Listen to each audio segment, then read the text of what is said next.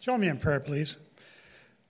Heavenly Father Yahweh, as we come before you now on this Sabbath day, a day of introspection, a day of looking into your word, of learning more of you, we're so grateful that we can come at this time. But there are so many who are alone somewhere who wish they could have this regular fellowship. But we encourage all, no matter where they are, to join us online and come if you can. Pray also that you'll be with those that have a special need, those that are suffering, the many that are dealing with health problems. Be there, Yahweh Rapha. Pray that you'll be with us this message, make these words yours, and guide us always as we strive to walk that narrow way. And in Yahshua's name we pray. Hallelujah.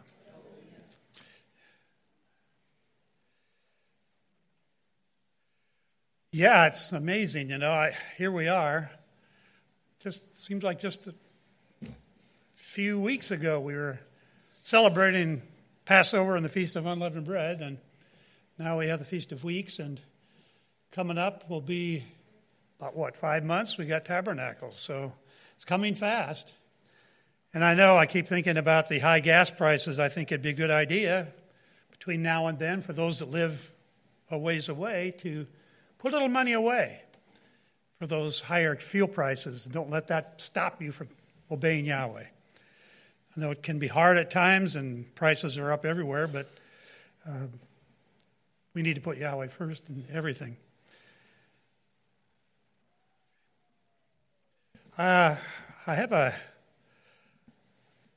slide here, and you'll see that little arrow at the bottom right. Look at that dot. That's here. That's home. That's Earth, 900 million miles away. On that speck, everyone you love, everyone you know, everyone you've heard of, every human being who ever was, lived out their lives. The summation of our joy, suffering, thousands of religions, ideologies, economic doctrines, every hunter and forager, every hero and coward, every creator and destroyer of civilization, every king and peasant, every young couple in love, every mother and father, hopeful child, inventor and explorer, every teacher of morals, every corrupt politician, every superstar, every supreme leader, every saint and sinner in history of mankind lived there on a mote of dust suspended in a sunbeam. The earth is a very small stage in a vast cosmic arena. Think of the endless cruelties visited by the inhabitants of one corner of this pixel on the scarcely distinguishable inhabitations of some other corner, how frequent their misunderstandings, how eager they are to kill one another, how fervent their hatreds. Think of the rivers of blood spilled by all those generals and emperors so that in glory and triumph they could become the momentary masters of a fraction of a dot. When I first looked at this photo online and saw the speck of the earth and read Carl Sagan's essay, A Pale Blue Dot, I was moved. And it wasn't just because of the way that the earth and the vastness of space fill in, but the way he showed raw human ambition in the context of its total pitifulness in the eyes of Almighty Yahweh. We see it all the time. People fighting and clawing to get ahead, to get the top of the ladder, to have that nice big home and all the toys to go with it. And for what? In a few short years, it's all gone. And all that striving after wind is not even a memory. Even they will soon be forgotten. Without a greater context, most of what we do in life would have very little meaning. This gift of life we enjoy has no point if we live just to live. Without a framework of a greater life and promise, our lives now would be irrational, senseless, pointless, and ultimately hopeless. That's the unbeliever living in this world and irrelevant life that has no future assurance. Think about it. The one who doesn't believe. You know, we all exist in context. You meet someone new and you say, "Oh, where are you from? Do you have a family? Are you married? What do you do for a living?" With those questions, you're ascertaining the person's context in life, the way to understand the person. Everything has context.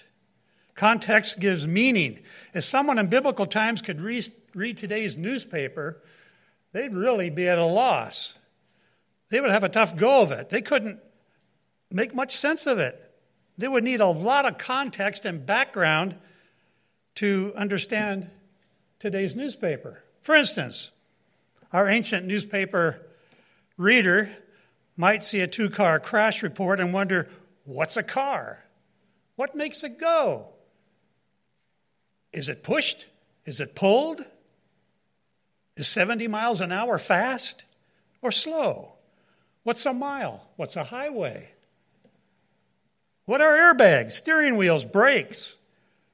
What are helicopters and ambulances? And what's a hospital?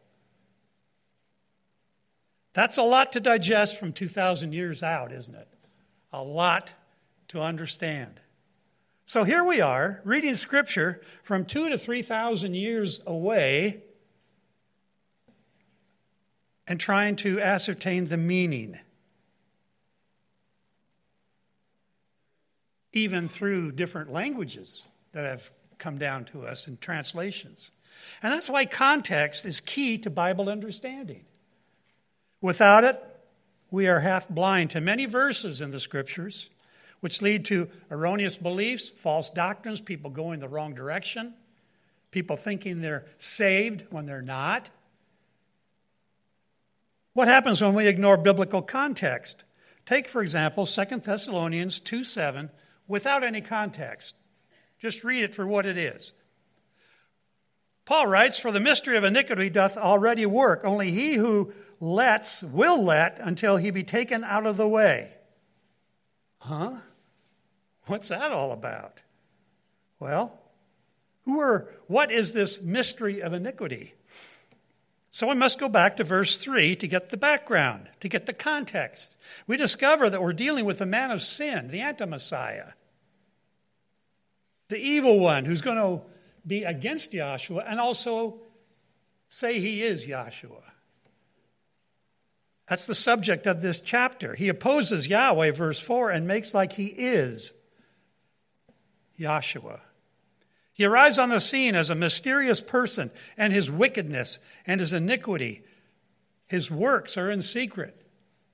In fact, it says he is already at work. Then there's the one who will stop him, but allows the evil workings for now, it says. But ultimately, the evil one will be taken out of the way at the return of Yahshua the Messiah, verses 7 to 8. So we can really understand once we understand the setting, understand the meaning through the context.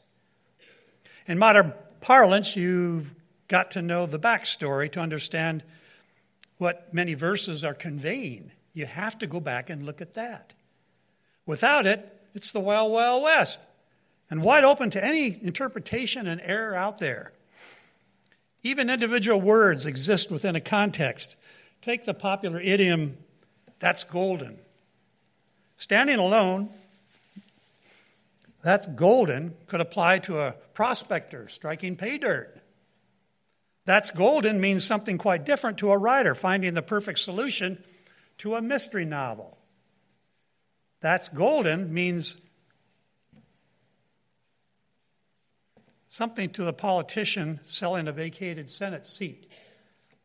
If you remember, Blago of Chicago. Context is fundamental to Bible interpretation, and it's amazing how much it is ignored. That's what I want to talk about today. Words mean different things depending on the circumstances in which they were written.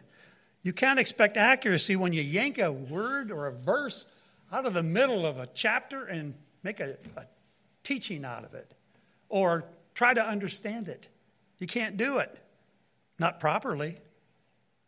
You've probably heard it said that you can make the Bible say anything you want. And I guess that's true if you ignore the context. But context is a safeguard. You can go back and look at the whole pericope and say, hey, no, wait a minute, that's not what it's saying. Because it's in a different context of what you're saying.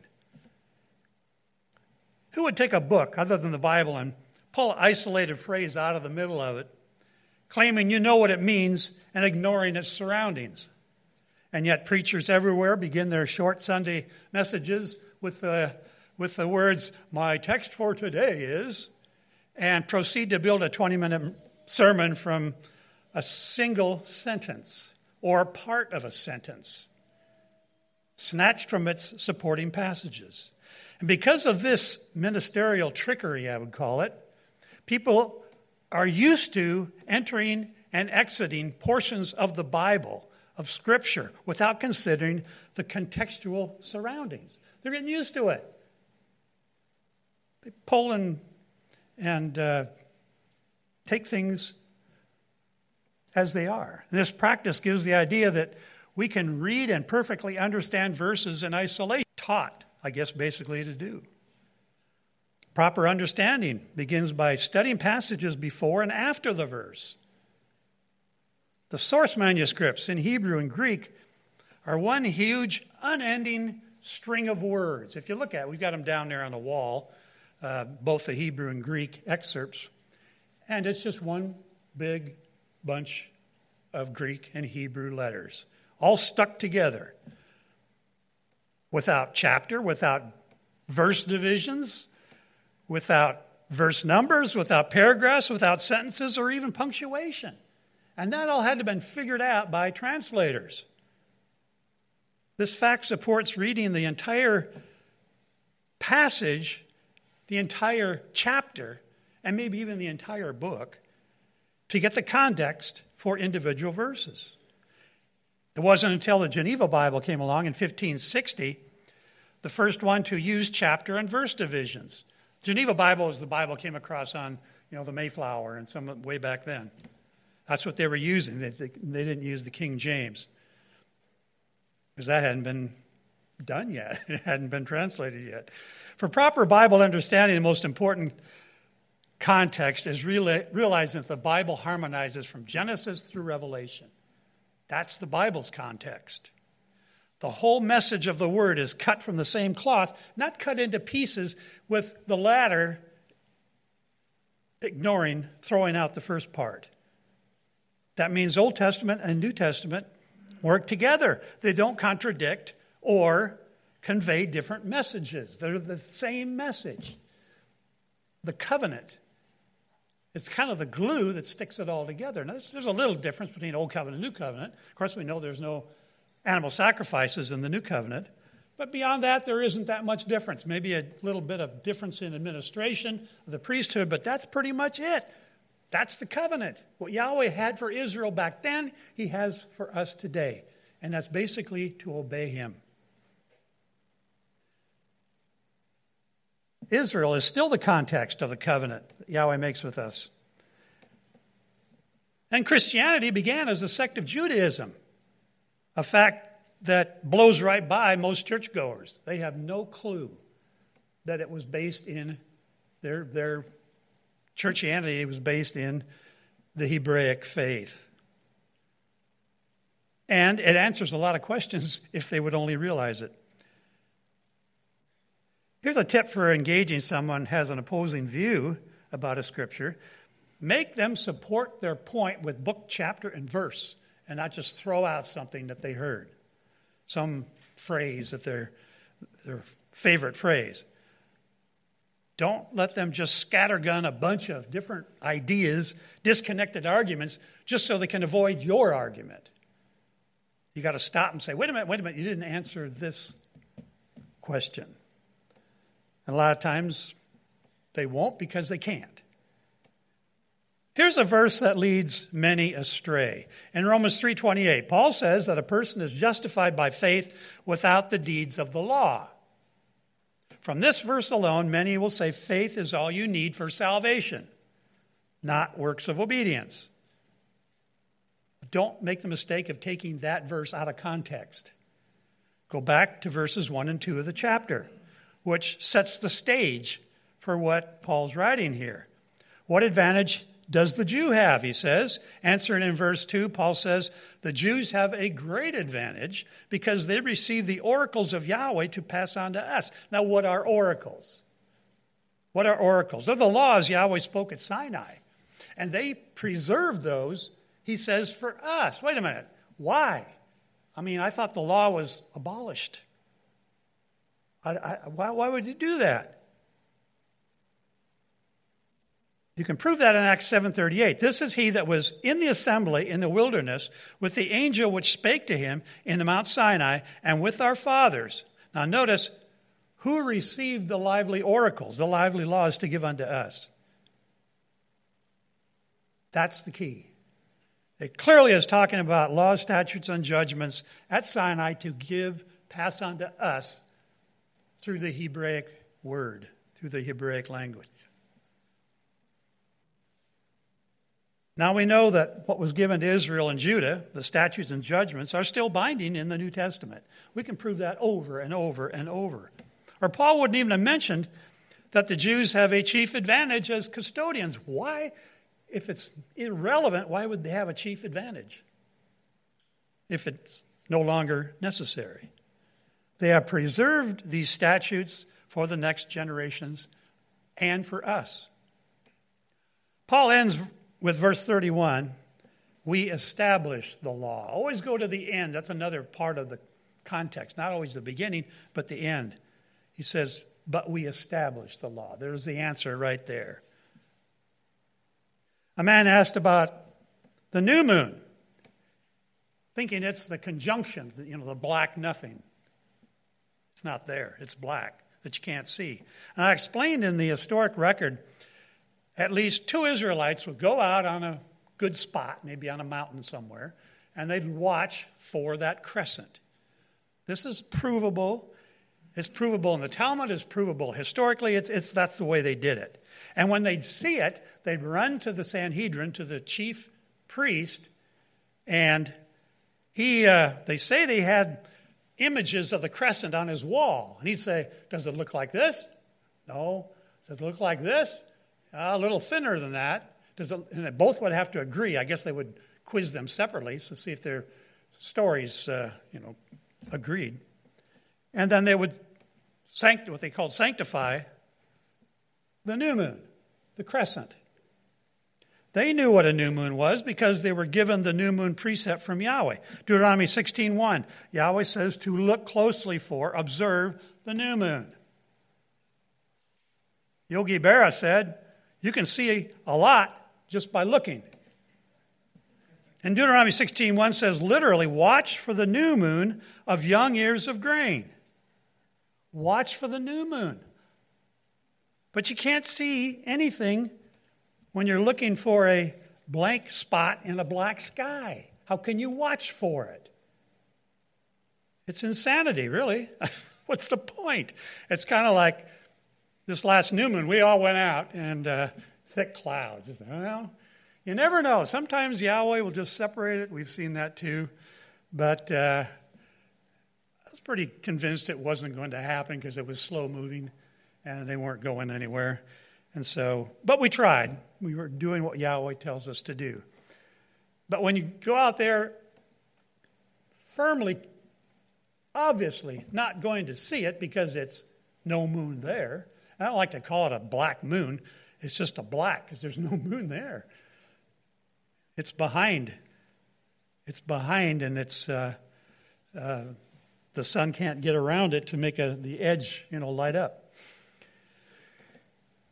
You can't take passages out of context, and you can't apply extraneous evidence pulled from unrelated circumstances to prove an impertinent point, as has been done with Sunday worship based on the alleged Sunday resurrection of Yahshua. This one always is a real problem, often used to prove Sunday worship. 1 Corinthians 16:2. Paul writes, upon the first day of the week, let every one of you lay by him in store as Yahweh has prospered him, that there be no gatherings when I come. And they'll say, this is passing the offering plate at church on Sunday morning. Wait a minute. First of all, what is he telling these people to do? He's telling them in advance to get their gatherings together. Now, why didn't they just wait till they went to Sunday morning church? Something's not adding up. Well, the context is 1 Corinthians 16:1. Now, concerning the collection for the saints. This isn't for the church, as they might say. It's for the saints. As I have given orders to the assemblies of Galatia, even so do you. He's going around telling all the assemblies that he's visited, help Jerusalem out. They've got a problem. They've got a food problem because they've had drought. And these people are going to start dying if we don't help them. They're brethren. That's what he's talking about. And I'll come along and I'll send some people to your house and they'll grab the bags of whatever you collected and we'll take it to Jerusalem. That's what it's talking about. Because we know the context. There was a famine. We know from other passages that Paul was a Sabbath keeper. He wasn't a Sunday keeper. And preached every Sabbath, not every so often on a Sunday. Every Sabbath, Acts 16:13, 17:2, 18:4. You can read it. So using 1 Corinthians 16:2 to support Sunday worship falls flat in light of context. Romans 14:5 is used to support whatever day you want to worship on, claiming Yahweh leaves it all up to us.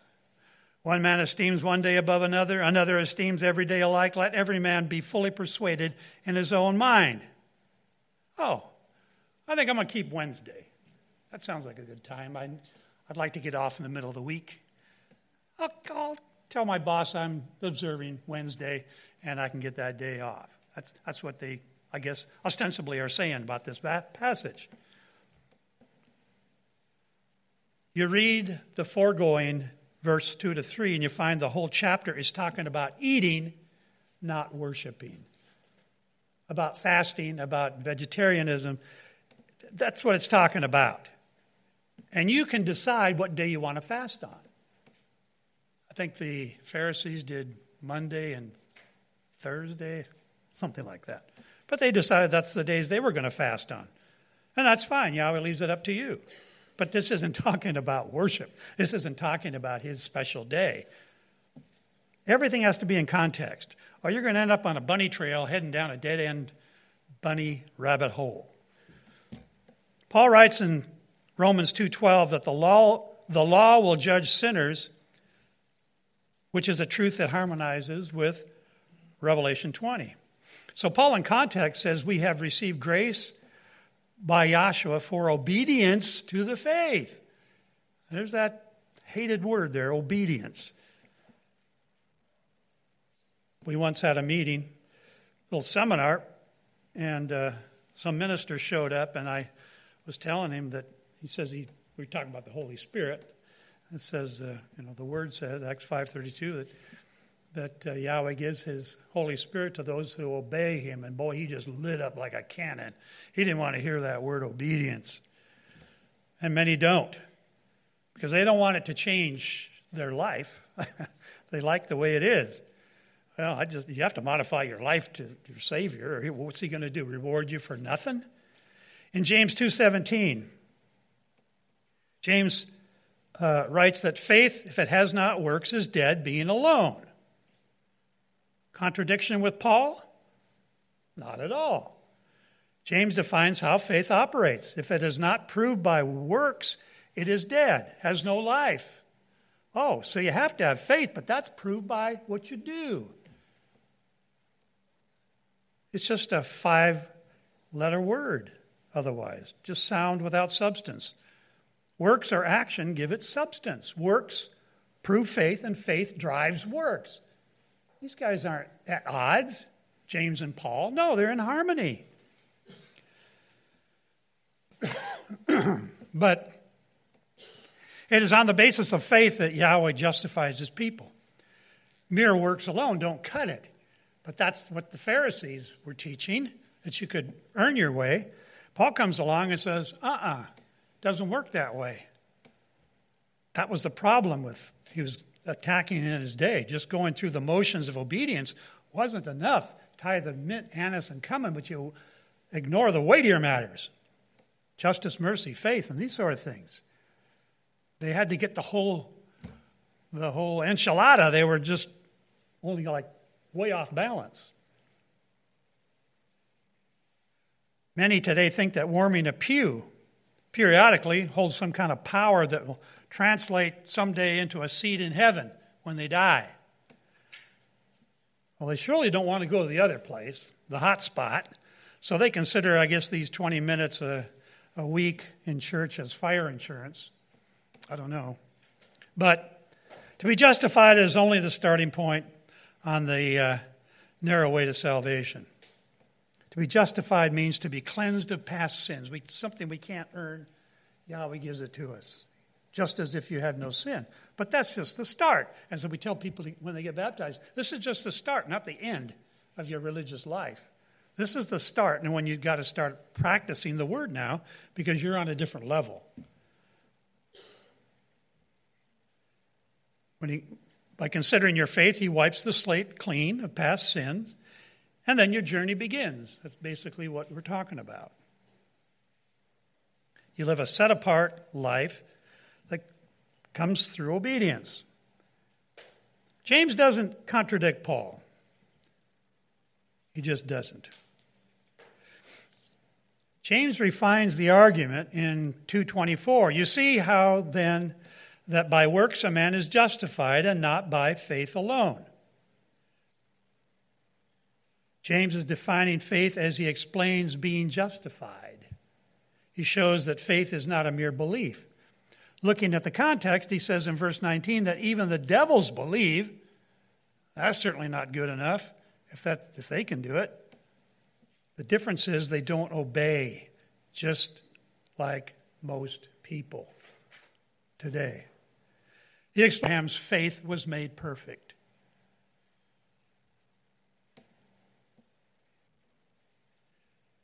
Let's take another case. Yahshua said in Matthew 18:20, "For where 2 or 3 are gathered together in my name, there I am in the midst of them."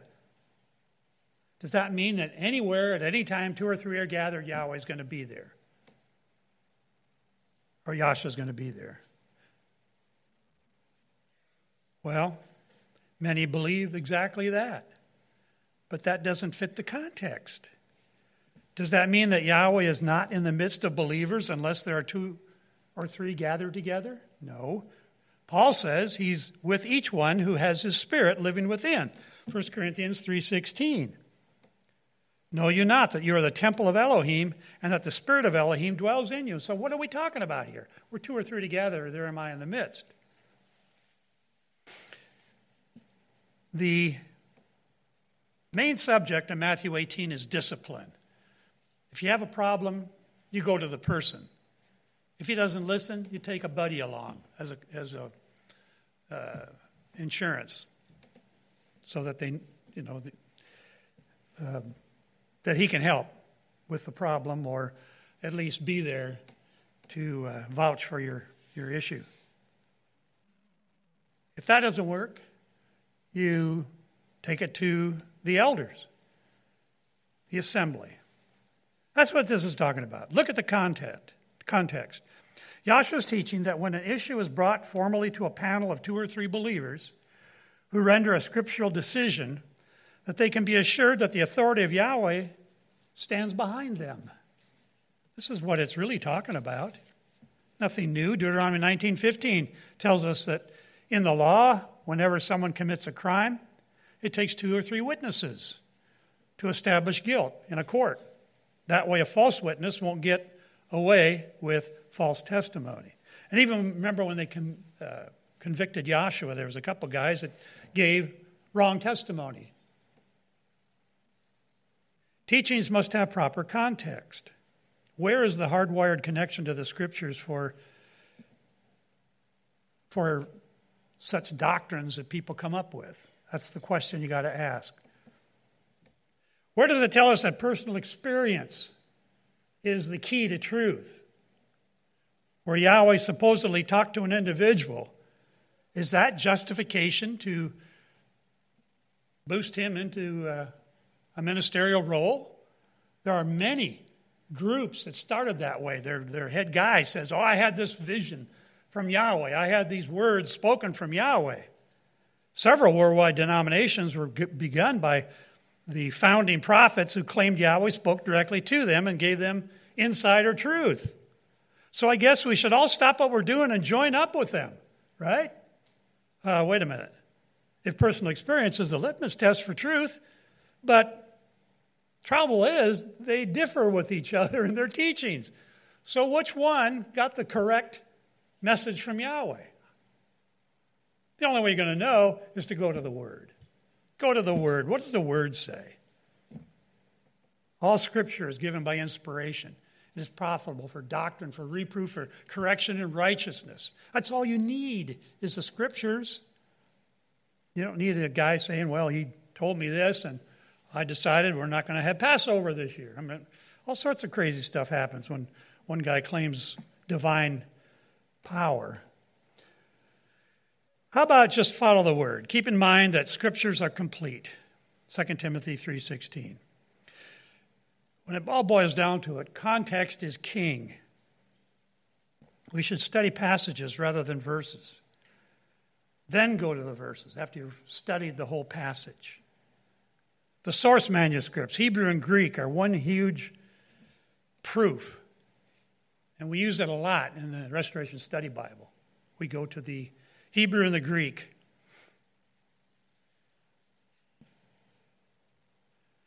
And no wonder we find errors in the translation, especially rife in the New Testament. And that's why they keep coming out with more and more new versions of the Bible, because they're always improving on what's there, correcting mistakes and over.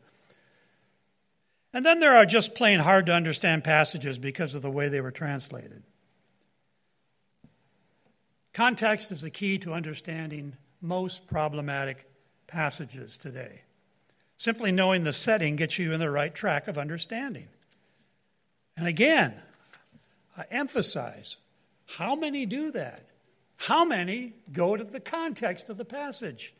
Just grab it and go and say, oh, this is what I believe? You can't do that and get it right every time. When you have a difficult verse, check the paragraph, the chapter, and even book it's in. Perspective gives you a whole new understanding. Even cultural context is important. When you know that the Galatians were once pagans from northern France, which is Gaul is an old name for France, Galatians, who came down into Macedonia, and Paul went and visited with them and tried to get them, hey, your old pagan ways aren't what you ought to be doing. Explains a lot when he says in 4:9 that they're going back to the false worship they came from, and has nothing to do with Jewish days of worship. But people use that passage. And in Revelation 3:15, the Laodicean assembly is described as neither hot nor cold, reflecting the cultural features of two nearby cities. Interestingly, Laodicea was between Hierapolis, which had a hot springs there, and it was of medicinal value. People would go there to get healed for certain things. While Colossae had cold springs that were used to bring nourishment and refreshment. But Laodicean's water was lukewarm, tasteless, and not much value. Isn't that interesting? How context, once you understand it.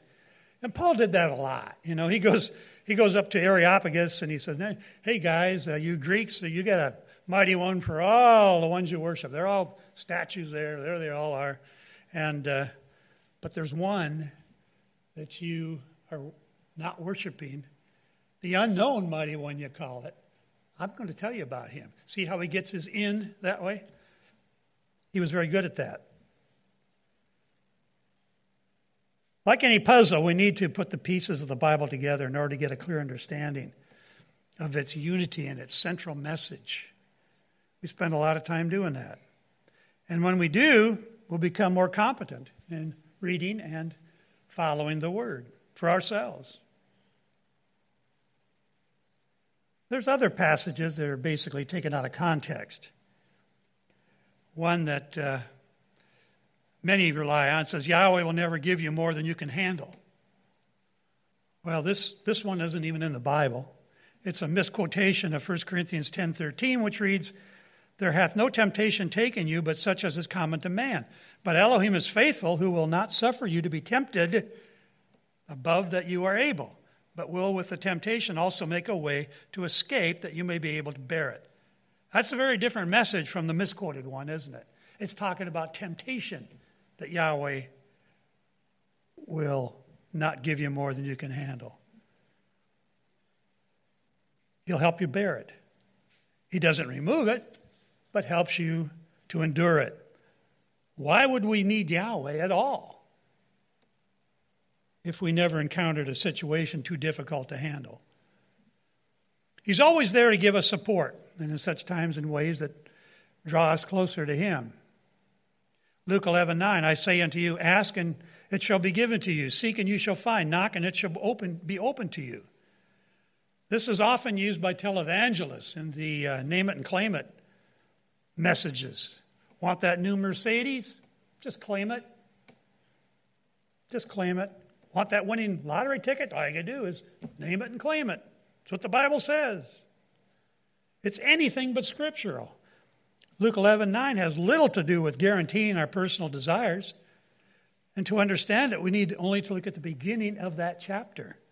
In Luke 11:1, Yahshua's disciples asked him, Master, teach us to pray. And in response, Yahshua teaches them the Master's prayer. Nowhere in this teaching prayer is Yahshua claiming a new house by the Sea of Galilee or even a new set of sandals. It's asking Yahweh to help us live righteously and for the means to accomplish it. That's what it's talking about. This is Yahweh's promise. This is what Yahweh guarantees us. When Yahshua told the disciples, ask and it will be given to you, he was teaching what to ask for. Things like forgiveness of sin, the coming of Yahweh's kingdom, and basic sustenance, our simple daily bread needed to allow us to serve him. Ask for these things and they shall be given to you. Ask for $1 million and Yahshua, I'm sure, will be disappointed in you. Getting something for nothing is not a scriptural teaching.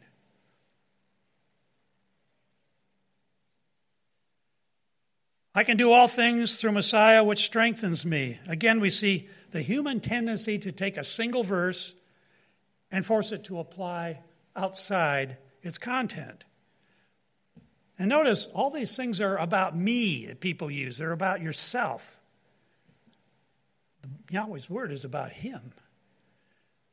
It's all about being content and persevering through times of need rather than simply being granted the strength to do anything, which we know we can see doesn't hold water. A few verses prior, we see Paul saying, I can be contented through him who gives me strength. That's the context. In the previous verse, Philippians 4:12, Paul says that I know how both to be abased and I know how to abound. Everywhere and in all things I am instructed both to be full and to be hungry, both to be abound and to suffer need. Paul makes no boast that he can achieve or endure anything through Yahweh who strengthens him. He tells them instead that Yahweh grants him the strength to be content no matter what. And that seems to fit, doesn't it, what we see in life? Things don't always go well, not even for the believer. But we can overcome it by the strength of Yahweh. We just, like I said, we have the tendency to make Scripture all about us when it's about Yahweh. The ultimate good, the ultimate happiness and treasure is to be with Yahweh and Yahshua forever in their kingdom, restored and made whole. We will experience hardship in this life along the way, in this fallen world that we live in. But Yahweh works to draw us closer to Him when we draw close to Him from us, our own will. And in doing so, He gives us the ultimate gift, His Son, to help us, who showed us the way, showed us how to navigate this life that has so many challenges and so many issues. But we still have the hope, we have the promise that He will guide us and be with us. So may that be our prayer today, and may Yahweh bless you. Hallelujah.